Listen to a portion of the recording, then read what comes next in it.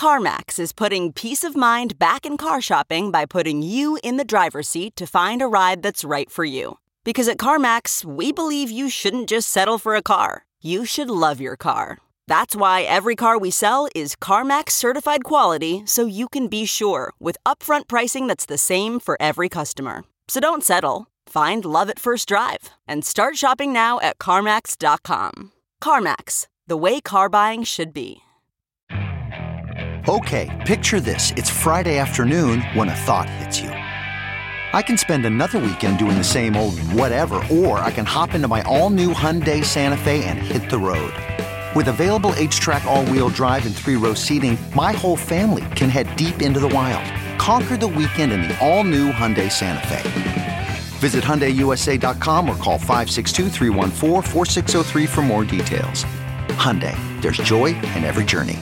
Sort of the interest gap, if you will, show up across all financial assets. You saw that very dramatically in the public markets post-COVID and post a lot of the government action. You're seeing it now in Bitcoin. You see it show up in residential real estate side, which really should have a lot of negative downward pressure, but you're seeing actually like a rise in a lot of key markets.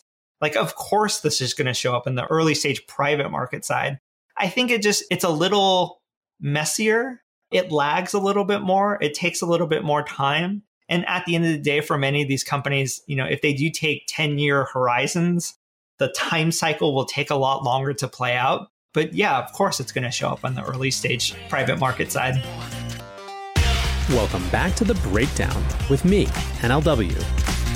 It's a daily podcast on macro, Bitcoin, and the big picture power shifts remaking our world. The Breakdown is sponsored by Crypto.com, Bitstamp, and Nexo.io, and produced and distributed by CoinDesk. What's going on, guys? It is Tuesday, August 18th, and today my guest is Chris McCann, an investor with Race Capital, a guy who has been in alternative media and startups for a long, long time. And we're talking about how public markets and private startups interact with one another. So it's a really interesting conversation about an important and frankly increasingly important part of the market. But first, let's do the brief. First up on the brief today, the unignorable stock market rally. So what happened? The S&P is pushing towards new all-time highs. In fact, it has over the last few days a few times briefly exceeded its February closing record. This will be, when all is said and done, the fastest bear market ever, followed by the quickest rebound ever. The thing that's notable is what the sentiment shift is like. This morning, there was a Bloomberg piece called "Stock Market at Record, Forcing Everyone to Become Believer." A Bank of America study that came out today also showed similar increases in bullish sentiment. From a Bloomberg piece about that study, among investors surveyed by Bank of America Corporation in the week through August 13th, 46 described equities as being in a bull market, up from 40% in July. The share of skeptics who say it's a bear market rally has dropped to 35% from 47% a month earlier. There are more signs of optimism. 79% of investors expect a stronger economy, the most upbeat result since December 2009, while 57% are betting on higher profits. This is all interesting because certain numbers are psychological barriers, and getting back to the February highs after the incredible shock of the coronavirus is one of those psychological barriers. At the same time, this also seems rather risky. In that Bloomberg piece about the stock market forcing everyone to become a believer, they make reference to the career risk of missing a $12 trillion rally. In other words, there are a lot of folks who are not looking very good right now because they've been saying that this isn't real, but meanwhile, people who have been acting as though it's real, at least in the short term, have just been raking it in. Citigroup has a private measure of what they call euphoria that just hit its highest level since the dot-com boom. Of course, not everyone agrees. Peter Cecchini of Alpha Omega Advisors said, "The equity markets are now like an old elevator way over capacity. It's just a matter of time before the cable snaps and its passengers end up in the basement. That's where the Fed will be waiting." One of the fascinating realities or dualities that people are living with right now is the idea that they can, on the one hand, believe that there is something fundamentally wrong that makes this rally strange or suspect, while at the same time having to divorce themselves from that and actually go make money, especially if they're investing other people's money. For more on that particular conversation, I'd encourage you to go check out my interview with Tony Greer from a couple weeks ago. Next up on the brief today is the dollar telling a different story.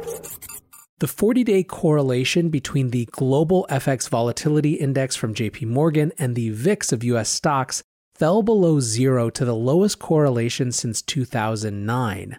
Currency traders, unlike it seems equities traders, are anxious about unknowns and their potential impact on the dollar. So, for example, the US presidential election, a potential corona comeback during the colder winter months. And many emerging markets have had it even worse.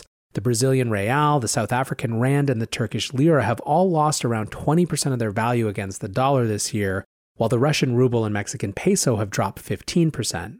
This is despite the fact that the dollar has been sliding against other major currencies to its weakest level in 2 years. Part of the reason that these particular emerging market currencies are struggling is that they're in places where there is still a high incidence of coronavirus. The key thing here, and why I wanted to bring this up, is that there are multiple narratives even coming from the data that we need to be aware of. Right now is an extraordinarily messy time in terms of what different markets are telling the story of and what different signals they're giving. Last up on the brief today, Bitcoin holding sentiment is the strongest it's been in almost 2 years. The number of Bitcoins held in exchange addresses fell by 0.83% to the lowest since November 24th, 2018. What that means is that more people have moved their Bitcoin off exchanges, of course, exchanges being where they would sell. When there's less Bitcoin held on exchanges, it means that more of that is in cold storage or just offline in wallets, and doesn't mean it's likely to move as quickly. As a counterexample, in the days leading up to Black Thursday, exchange balances went up 2% as more people were getting ready to sell or were at least wanting to be able to sell quickly depending on what shook out in the markets. Overall, balances of Bitcoin held on exchanges are down 1.4% over the last week and 3% in the last month, and in total are down more than 11% from the March 13th high. In short, people are really feeling confident about the Bitcoin position. They're not trying to be able to sell quickly, which is an extremely bullish sign from a fundamental perspective. With that, however, let's get into our main conversation. Chris McCann is a co-founder and partner at Reshaped, an early-stage venture investing firm. Before that, he was the founder of Startup Digest, which was one of the absolute original alternative media publications in the startup space. I mean, we're talking way before Substack, way before the newsletter phenomenon. He built this thing to have depots in 500 plus cities and 1 million subscribers before eventually selling it to Techstars in 2012. He was an early advisor and mentor to the Thiel Fellowship. He ran community and designed the community program at Greylock for a number of years.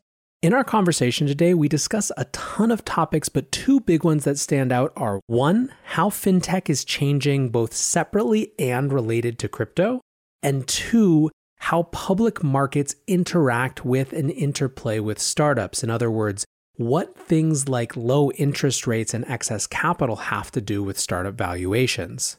This is a really fun conversation, so I hope you enjoy it. All right, we are back with Chris McCann. Chris, thanks for joining the show. Yeah, thanks, Nathaniel. Happy to be here. So, Chris, you and I have known each other for a really long time because we were in San Francisco coming up, I feel like, at the same time when Web 2.0 was just burgeoning. So I'm really excited to have this conversation and dig back into your perspective on how things have changed in the context of venture capital and what's how crypto and blockchain come into that, but also just some of the larger trends that you're seeing. Yeah, no, same here.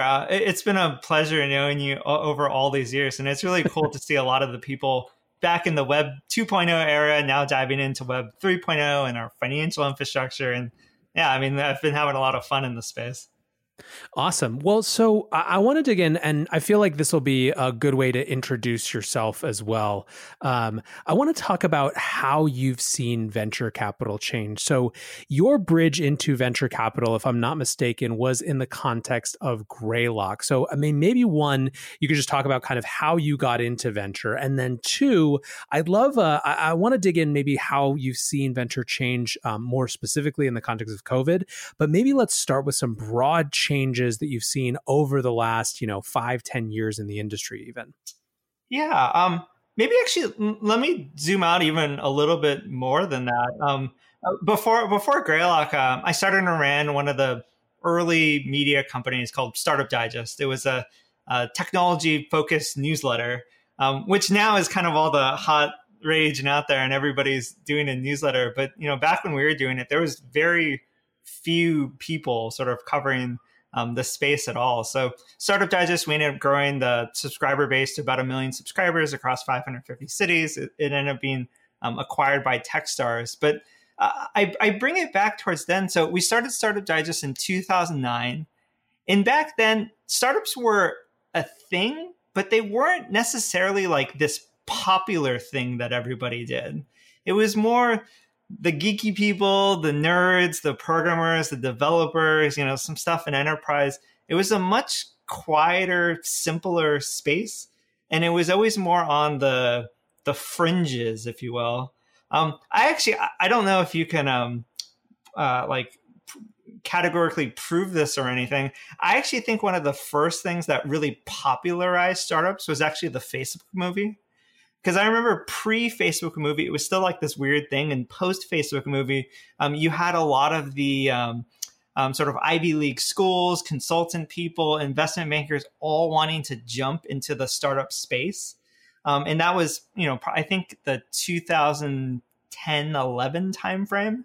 And after that, we've just seen a huge continuation of that. And how that affects like the venture capital side is, again, the venture capital space used to be a smaller, like a smaller subsector of the finance space, very much a kind of minority within the general private equity landscape.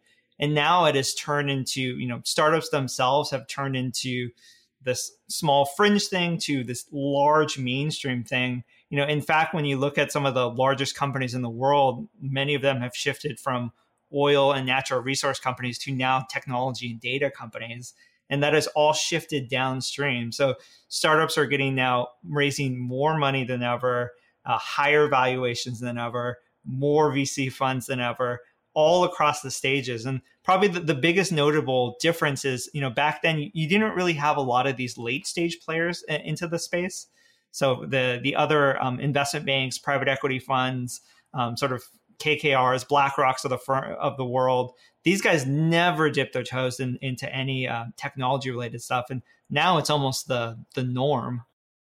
So it's super interesting. So let's take this detour actually for a little while, because I think, so one, it sounds so normal now, right? We started this newsletter and it grew. I mean, a million subscribers at any time for newsletter, right? Like the big ones, Morning Brew and Hustle, like those are, on that order of magnitude of numbers, and reputable for, right? These are huge numbers, but still, like I think it's hard for people to remember, or I mean, they weren't even around then, but like it was. I mean, TechCrunch was barely kind of getting up and running at that time, right? Mm-hmm. It was just sort of asserting itself as the first paper of record for startups at that time. So to have something that was this really kind of independent, non-traditional media company was really, really different. And I think it coincides with what you were saying, which is that the idea of startups as a thing, right? I mean, just by way of example, people didn't even know, like, did they spell it like start dash ups or was it like two different words, right?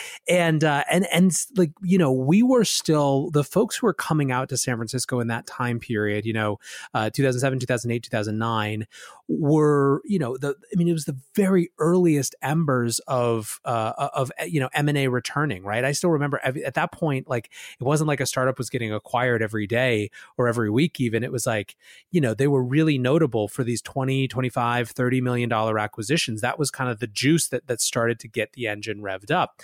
And I think that you're right that sort of social inflection moment or the social network moment was an inflection point.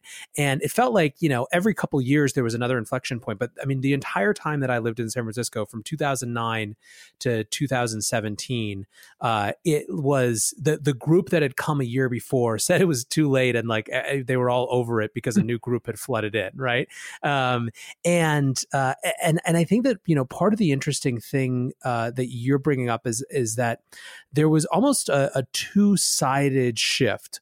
On the one hand, you had the increased supply of startups thanks to more people wanting to get into the space, right? More cachet. I think probably the accelerators had part to do with that, right? So you have more startups just coming up, doing more interesting things. It's also technology builds on itself, right? So infrastructure gets built and then people can kind of create downstream types of startups on top of other startups.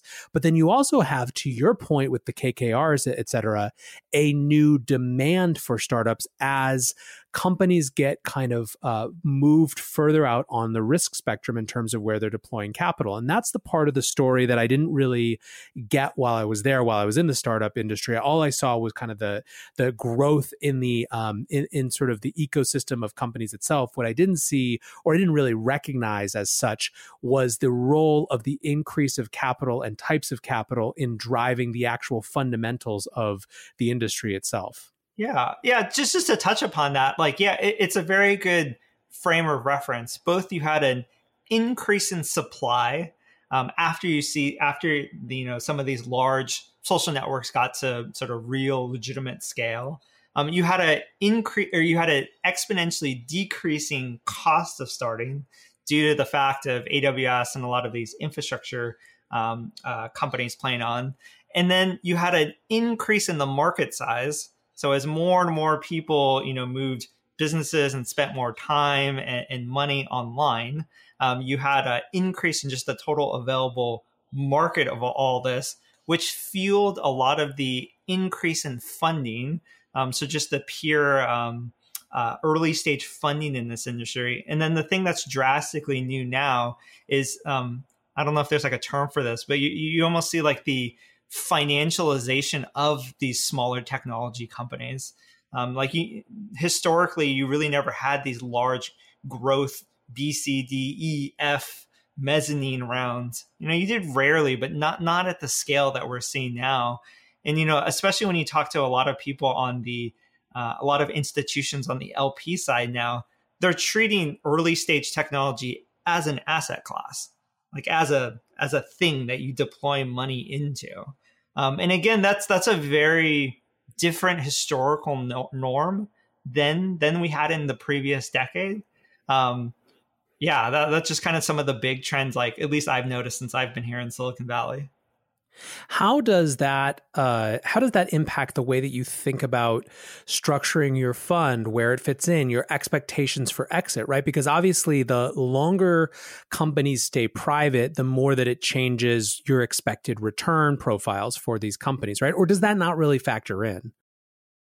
That's a great question. So generally, venture capital funds are structured as 10-year entities. So most by nature take this much longer term view. Just because if you're investing in a seed or Series A type company, it typically is going to take 5 to 6 years to get to real full customer and product maturation, and then it's going to take about 10 years to get to the full financial maturation. And that's just looking at generally the I guess typical life cycle of a company. Now you could, since you could raise so much capital in the private markets, there's a broader question of whether that will be extended even further. I remember back at Greylock, we did some of this analysis, and you were seeing companies stay private even much longer than that 10-year time horizon window. And now with the availability of capital on the late stage side, that could be pushed out even more. So I guess that affects. So with Race Capital, we're venture capital fund focused on the earliest stages, so pre-seed, seed, anything kind of pre-market fit. So I guess the two biggest changes for our side is, one, the markets are larger, so the available things that you can invest in has widened. Secondly, the time to return to capital will be longer. Hopefully those will be larger outcomes, but you have to plan and prepare for that. And then probably the biggest thing is what this affects is the valuations on the early stage side. So pre-COVID, we were regularly seeing things literally super, super, super early, getting anywhere between 10, 12, $13 million post-money valuations. These were typically a really solid person with an idea, no product, no customers, no revenue, no anything. That was sort of the norm in Silicon Valley. I think post-COVID, that has adjusted downwards a little bit to more healthier levels. So we've seen 150 companies in the past 4 months. Average seed stage valuation we're seeing now is a little under 10 million. But probably more importantly is the companies that are raising at that level, they typically have much more traction than pre-COVID. So typically they have a working product. They usually have a few customers. They're not at revenue scale, but they usually have a few sort of paying trackable, either monthly recurring revenue or customers with paid POCs. They've typically made more progress before they go out and raise, which I think that is a really, really healthy thing. I think pre-COVID, there was a lot of unhealthy signals, but a lot of that stuff have self-corrected.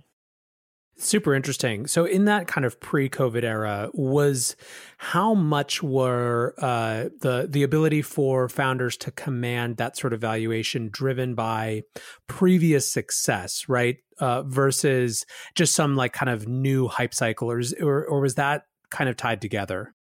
It's a little tied together. I think that was just what the kind of average company was going for. And so, and obviously there are exceptions on both sides.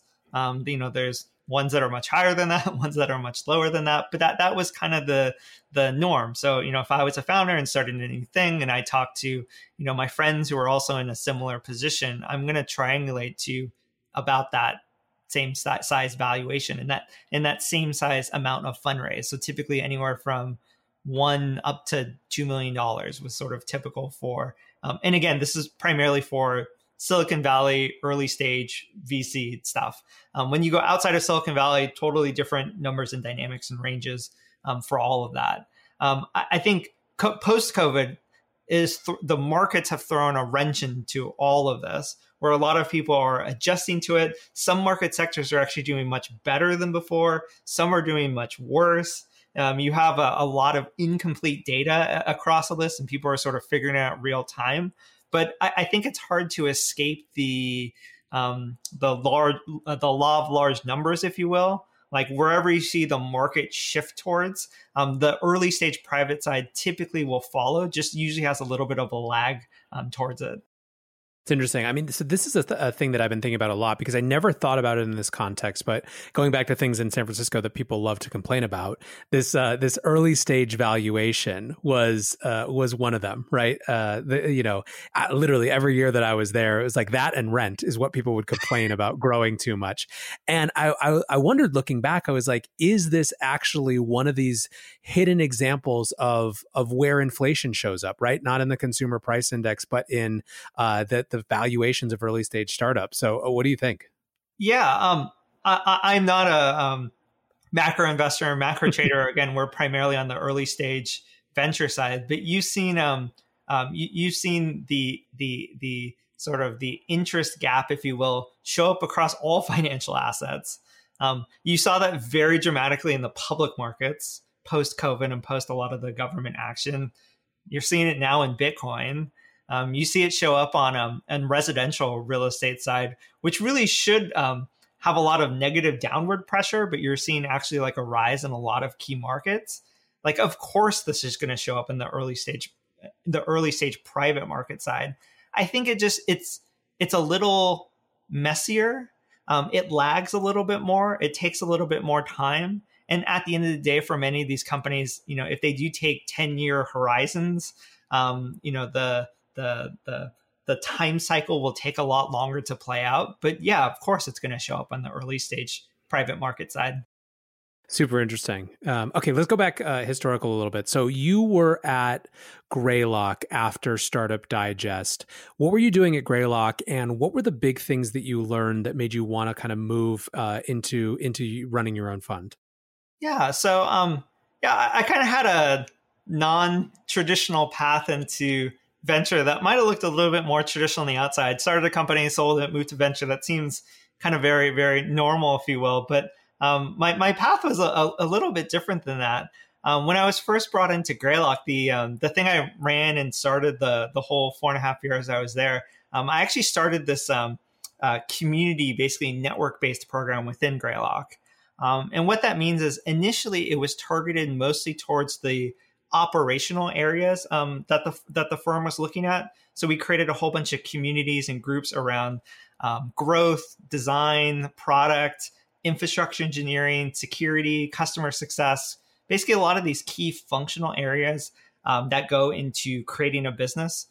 We did it in part with our portfolio companies and also mostly outside of it as well, because really talent and great people are across all companies, not just our own internal portfolio companies. And since these were very like-minded, very sort of particular groups, like you could actually get much more into the weeds, share much more personal stories, talk about some real operational stuff that mattered across a lot of these companies. And then what that ended up morphing into is we basically just applied the exact same model to operations. We did the same thing across all the emerging market sectors as well. So VR, AR, esports, autonomous vehicles, robotics, crypto, sort of all of these new areas. We grouped together not just the early stage founders in many of these places, but also the ecosystem kind of around that core area. So for example, in the VR space, like we got a lot of the headset makers, the peripheral makers, the founders building content, the infrastructure players, some of like the really, really deep engineers in the space. And also same thing, got together, shared a lot of really specific things that are part of those specific industries. And people were much, much, much more willing and open to talk about this stuff because A, it was very like-minded, heavily curated group. And then B, since these were all fundamentally new spaces, everybody was trying to figure it all out all at the same time. So my last few years, I largely spent mostly across all these emerging market spaces, primarily with early stage founders. That was, in part how I kind of initially sort of got into the crypto space. Greylock did a few investments in there, but the community stuff was the primary area that I fell into. And then before I left, like what all of this ended up becoming is we really used it as a strategic arm for both deal flow and talent flow. So there was a lot of companies that were hired through all these community activities that we did, and then also many early stage startups that we both invested in, and then I was also happy, like just both started because a lot of this work that we did.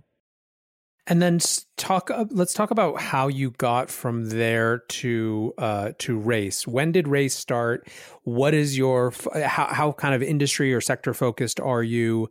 What's your approach? Yeah, so I'll give you the longer short version of that. Right.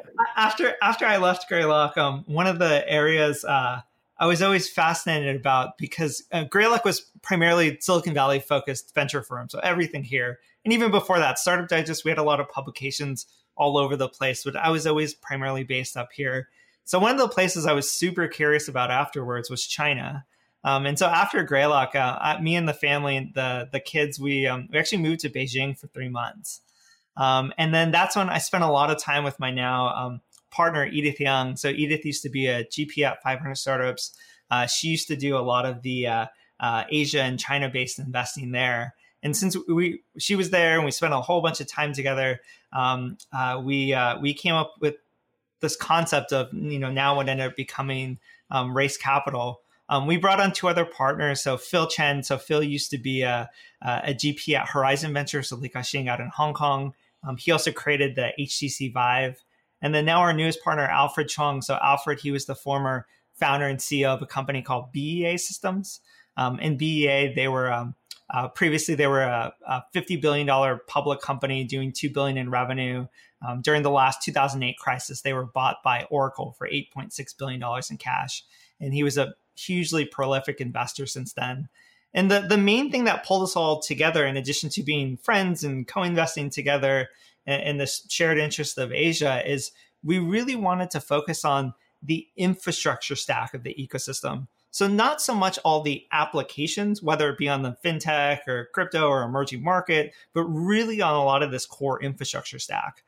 So this is primarily what we focus on. We're early stage venture fund, pre-seed, seed, anything pre-market fit, anything across any of these core infrastructure areas, whether that be fintech and financial infrastructure, collaboration infrastructure, privacy and security, anything with embedded systems, APIs, transaction-based systems. This is the type of stuff that we tend to gravitate towards, just because you're seeing such a sea change in the application side. Like you said, the infrastructure implies all the applications being built on top. And I think we'll see sort of the reverse trend in the next few years here as well. Let's dig into that a little bit. I would love for, a lot of the folks who are listening to the show, their familiarity with, call it fintech, has to do with crypto. But what's your sense of what this complete fintech infrastructure stack looks like, and where does crypto fit into that for you? Yeah, the crypto side is a little messier, but way easier, just because there's no existing stuff, and so everything is net new. And everything is messy and everybody's trying to win and it's crazy. So the crypto stuff is really, really fun. But that one is a little bit easier to imagine as the infrastructure because it hasn't been won yet. In the traditional banking or, fintech side, it's a little bit more complicated because, here in the US, at least, you have this, pre-existing install base of many, many banks and large financial institutions. And they're the ones that mediate all of the transactions and payment side and account opening and all that. So when you actually look at many of the fintech applications, so the Robinhoods, the SoFi, the Coinbase, the Squares, the Chimes of the world, what many people don't realize is many of them are using these underlying partner banks to actually store the deposits, hold the funds, do segregated accounts, and all of this stuff. In many of these partner banks, most people haven't heard of them directly. So these are, companies like Evolve Bank and Trust, the Bancorp, CBW Bank, Lincoln Saving Trust, East West Bank. These are not your Goldman Sachs, Chase, Wells Fargo of the world. These are these underlying banks that have been comfortable partnering with these fintech companies. And these are the ones that are actually powering a lot of the, as I mentioned, like when you actually open an account and deposit money, these are the underlying banks of records. And even if you peel away, even a little bit below that, most of these banks are actually run through core banking infrastructure. So whether that's Fiserv or FIS or Jack Henry, these are actually where the underlying ledger sits. So if you're sort of contrasting that to the crypto world where, you are the one that owns the keys, if you will, and you could see the ledger, the actual ledger in the traditional banking world sits within these core banking infrastructure companies. And then probably the most interesting new category in all of this is sort of similar in the crypto space, but applied to the traditional fintech space, is many of these developers, particularly within these fintech companies, they actually want to be able to initiate transactions, do account openings, and do all of this facilitated through developer-focused APIs. And so you're seeing this whole new type of company, what many call like banking as a service APIs. There's a few other names, but and these are companies like Synapse and Sila and Railsbank, and there's kind of a handful of others this space is super new, has not been won yet. But this is basically allowing developers to be able to instrument these things within your own application and be able to take deposits, handle payments, and do all that facilitated purely through 100% developer-focused experiences. Again, they're still being mediated through banks. It's not like a third system, but it's basically just allowing developers to be able to do this directly within their applications. So this is kind of like what it looks like in the traditional financial world versus the crypto world. In some sense, it's almost two different tracks, and there really hasn't been a lot of crossover between the two.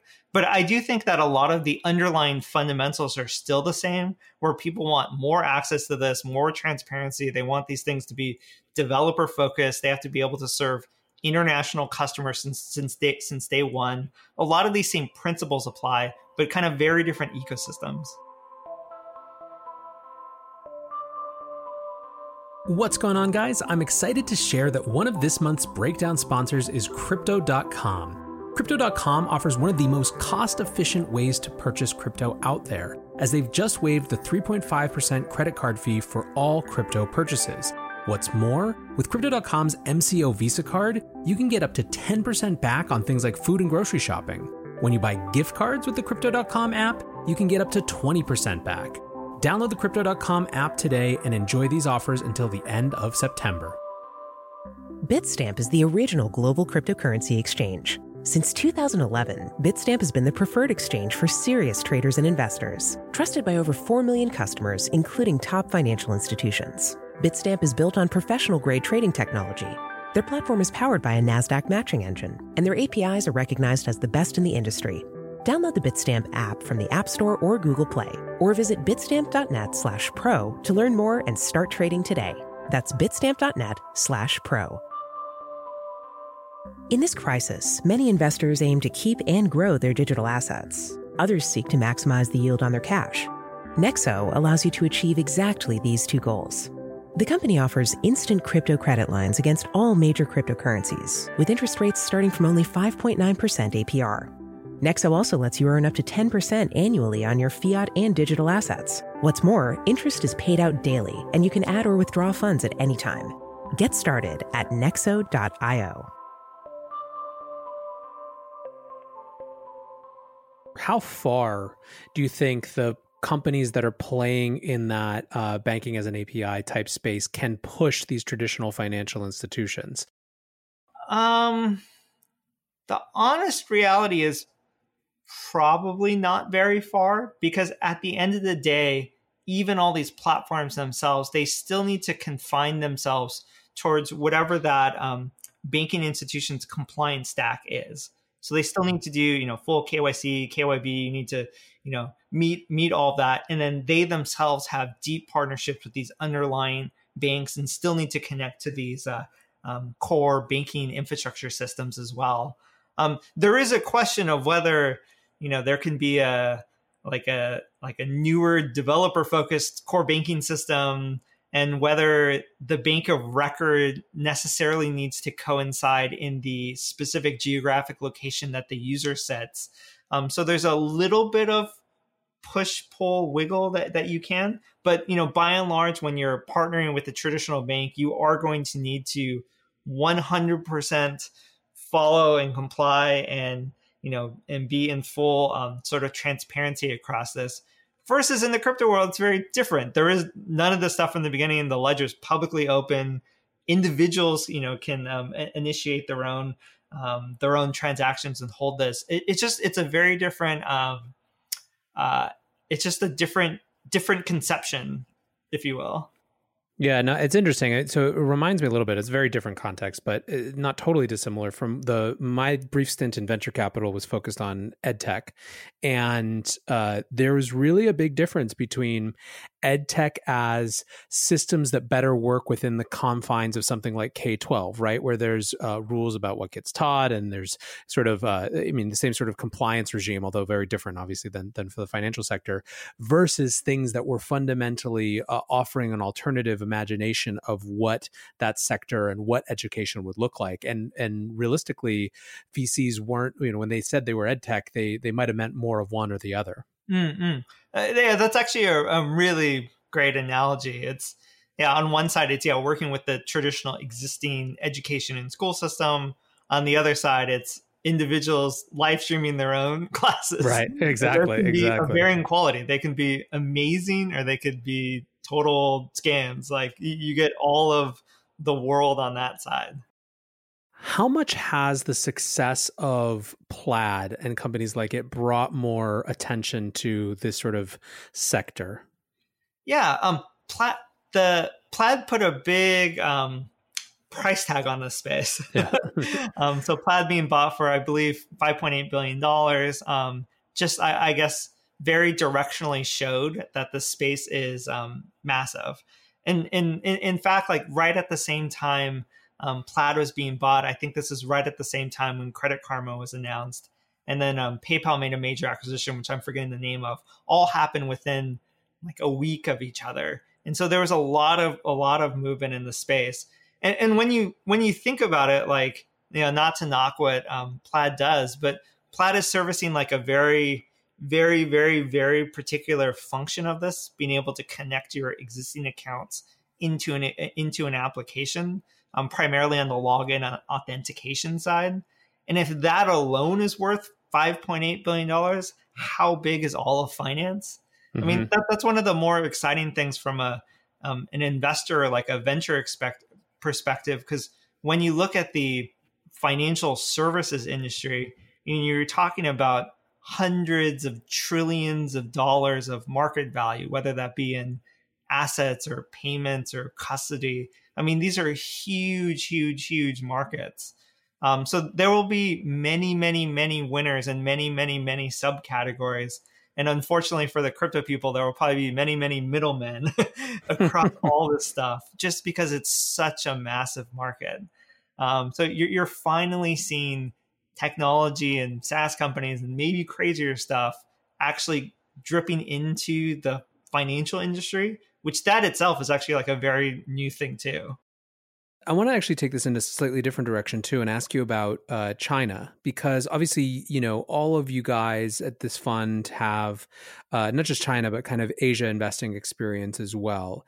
And I wonder how much the kind of growing trade war specifically, or just in general, the context of U.S. and China's relationship impacts you as you think about investing. Yeah, so I could speak generally about that. For Raise Capital specifically, we're all based and located here. All of our investments are here. We're not afraid of teams that are based outside of here. We're not afraid of teams that are targeting users and distribution bases outside of here. But again, all of our primarily investments are here, so it affects us directly from a fund level a little bit less. For more of a macro level, it's a little bit, I guess, different and more interesting. And maybe I'll just take the financial one specifically. So I talked a little bit about the crypto space. I talked a little bit about the traditional, banking side. Asia, totally different, 100%. Asia is much, much, much more comfortable with digital wallets, digital balances, paying via QR codes. In fact, one of the we invested in a company at Race Capital called Sitcon, which they're based here. But they basically allow QR code-based payment wallets to connect to POS systems here. They were initially targeting basically Chinese travelers to the US. So if you have your balance in a WeChat wallet, you'd be able to pay a US-based merchant. So, a Fendi, or they partnered with all of the casinos and cruise lines and luxury brands and all that stuff. They have 500,000 merchants or 50,000 merchants across 500,000 locations, and their payment volume is huge. I can't say specific numbers, but like it grew extremely fast. And now that they did this, basically all of the US based payment wallets are also waking up to this fact. They're like, hey, if you could store a balance in your wallet, why not just pay directly via this? And so in Asia, the infrastructure system there is totally different. You don't really have this large incumbent financial institutions. You have a very different makeup of how their payment infrastructure works. In China, it's primarily led by WeChat and Alipay. In many other countries, they have their own local variation of it, whether that's Grab or sort of a whole host of other ones. And so I think a lot of this stuff, it's well worth the time for investors to really understand the different dynamics in different places and how the ecosystem develops, what the products look like, what the entrepreneurs are. Because, Asia in some respects is far ahead of us, particularly when you look at financial infrastructure and payment technology. I'd argue is far further from the US.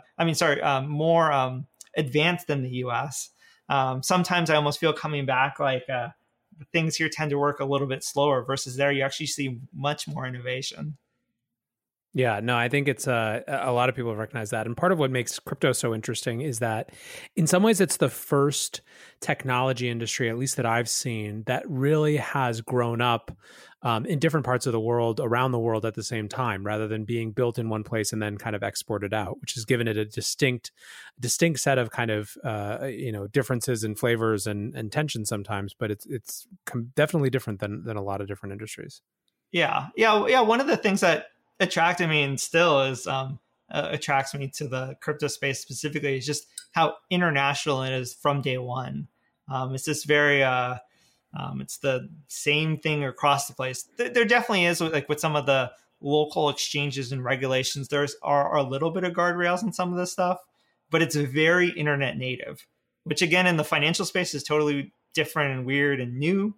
But yeah, it's its own kind of unique thing. So earlier in our conversation, you were talking about some of the things that have shifted post-COVID for early stage investing, particularly around startup valuations, as well as how far along, right? So maybe investors are looking to de-risk just a little bit. I'm interested in your take, on kind of some of the shifting narratives that you're seeing in Silicon Valley, by which I mean sort of the metaphor of investors rather than the specific geographic place. But what are some of the consensus views or shifted consensus views that you agree with?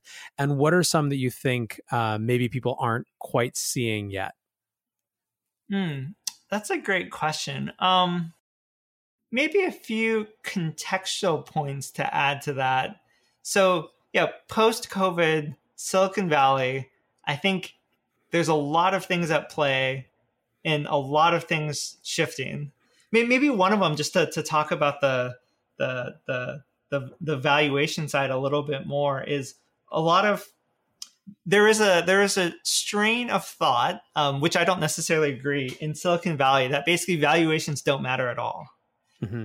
1,000x revenue multiple, 10,000x revenue multiple, literally doesn't matter. Like the companies that win, you just need to be in there at no cost. The revenue model doesn't matter. The monetization model doesn't matter. You just basically need to shove small checks into as many companies as humanly possible and hope for these very large outcome winners. A lot of people follow this thesis, invest in this thesis. I fundamentally disagree with this.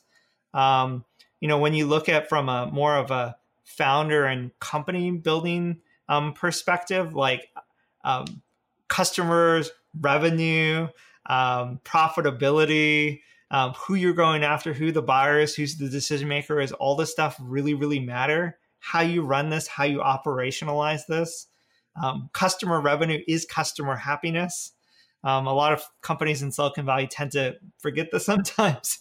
But how you charge for, pay for things, package things, pricing things, this matters a lot. This is one of the things I didn't like as much about the crypto space the more time I spent into it.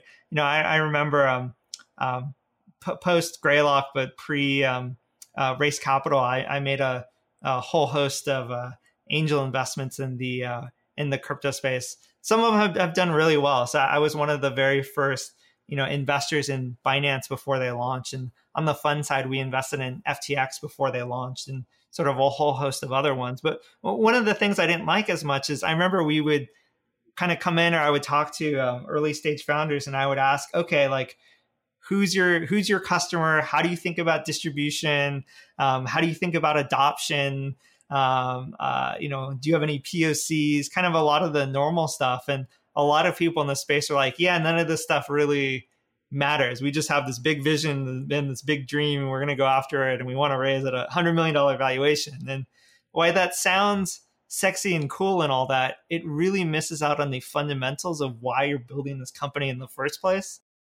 I dangerously see some of that same mentality seep in to Silicon Valley a little bit. Maybe just because of the extreme valuations we're seeing in the public market side, some of that perception's coming down. I see that to persist. Like, I think we'll see a lot more sort of crazy stories come out of this, but I also think just being an entrepreneur and a founder, like, you got to be really, really careful, and you got to pick long-term partners you really want to build the company around. Because at the end of the day, it's the company that matters, not the dream or the valuation. It's what you build and what people use. That's like that's like the thing that matters at the end of the day. Yeah, no, I completely agree. I mean, I guess I think it's interesting to hear you kind of draw the connection between some of the irrational exuberance, let's call it, on Wall Street to crypto, to just Silicon Valley startups in general. I think that this connection point between public markets and private stage companies is really underdeveloped in a weird way, as like a muscle or just a perspective, I guess. I've even been thinking about it. I don't know if you've been having any conversations about SPACs and this sort of huge trend right now, but you're finally starting to see this really clear. For years, Silicon Valley has just kind of looked at public markets as this sort of frustrating, annoying thing that they have to get to at some point. Whereas it seems like there's more of SPACs, I guess you could kind of read as an attempt for Silicon Valley to impose its will on the IPO process rather than abide by it. But I don't know. I guess it's an interesting point that you're making, just kind of seeing the connection between the two, I think. Yeah, it's funny. We just did a Zoom cast, like a live Zoom event the other day with one of our limited partners. His name's Bill Janeway. He was he's a legendary VC. He was the former vice chairman of Warburg Pincus. He was the one that actually led the investment in BA Systems, the company my partner started. They did their $50 million investment turned into $8 billion returned back to the LPs. It was one of the biggest disbursements of capital ever in the history of all of venture capital. And the thing he said about SPACs like sticks out to me is he said SPACs is not a new concept. All of this stuff happened before, and it happened during all of the peak of the 1999 bubble. And so when you hear all this stuff being talked about, you should be scared and run.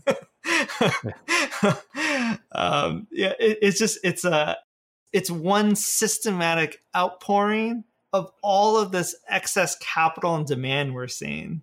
Not to knock any of the SPACs, and not to say like some of these will be sort of interesting financial model, but again, it's another example of this super low interest rate environment, this huge capital excess trying to find technology as this huge financial asset class, which is, there's certain aspects of that which are very, very unhealthy. Yeah, totally. I mean, I think you also have the classic phenomenon of, part of what people are citing as what's different this time, famous last words, but part of what they're saying is they're pointing to folks like Chamath, right, as the promoters, which are very different than the last set, particularly the 2007 ilk, right, who were, 2006, 2007, who were in the real estate space. But the problem is that once you have a vehicle that started to do well, then you have everyone spin up their own version of it. And just by nature, it creates dilution. It also has this fascinating impact. I think SPACs are really interesting, but it has this fascinating impact of creating more competition that bid up prices, because there's this interesting incentive to get the deal done in the window that you have to get the deal done, even if you have to pay a little bit more for it. So it's a really fascinating force that I think there's a lot of people who are both, I don't think it's impossible to be very interested in how it plays out while also kind of skeptical or cautious at the same time. Yeah, same. Again, for raise capital, we tend to deal with really early stage stuff. And, our number one advice to a lot of these early entrepreneurs is sometimes you just got to ignore Silicon Valley Twitter or crypto Twitter, and you got to be heads down and you got to focus on customers and some of the stuff that matters and picking long-term partners. There's a lot of this crazy stuff, and some of it is a little bit of a virtuous cycle and some of it will come back. But at the end of the day, like the companies that are building enduring things that matter, we always forget that. We always kind of got to go back to it. But yeah, it's fun to talk about these things. I wonder what the like long-term impact of them will be. Totally. Well, let's wrap with a couple predictions where I'll put you on the spot just for fun. Your business is ultimately to see the future, right? So, you spend a lot of time with frontier industries, let's call them, in the Greylock days. Obviously, you're still, thinking about a lot of things that are still developing. Of these kind of frontier industries, maybe that people are familiar with, what do you think is something where it still has a lot of time to develop versus its time is getting a lot closer? I'll pick the maybe two, maybe I'll do three. The one obvious one is crypto's super interesting. I think it has a long time to develop. I think at some point it's going to have to build some scaffolding and railing and all that stuff into traditional systems, or it will have a really hard time surviving as an independent system. That's a little bit easier one just because so much of our interest areas gather into both of those. Maybe I'll take two with a little bit of a historical observation. So one, at Greylock, I spent a bunch of time in the VR space. And I remember at the time, everybody was plotting out these huge uptick in adoption cycles for headsets. And I remember for us, we're like, okay, like, a lot of these entrepreneurs are very optimistic. Why don't we haircut that by 90% and just take that as the baseline adoption cycle? And how history has played out, even that was far too aggressive. It more looked like a 99.9%, the projections for what we thought it might hit I think when we looked into it, it was like 2014. So I think it was the 2014 or 15 holiday cycle were really a fraction of like what it was projected out to be.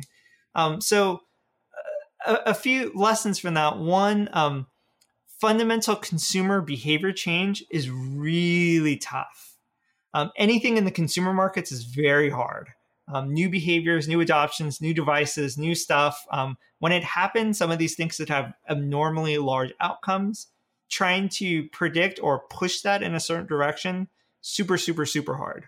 And then for most companies, like you really need to limit the scope to what you're trying to solve to decrease as many variables as possible.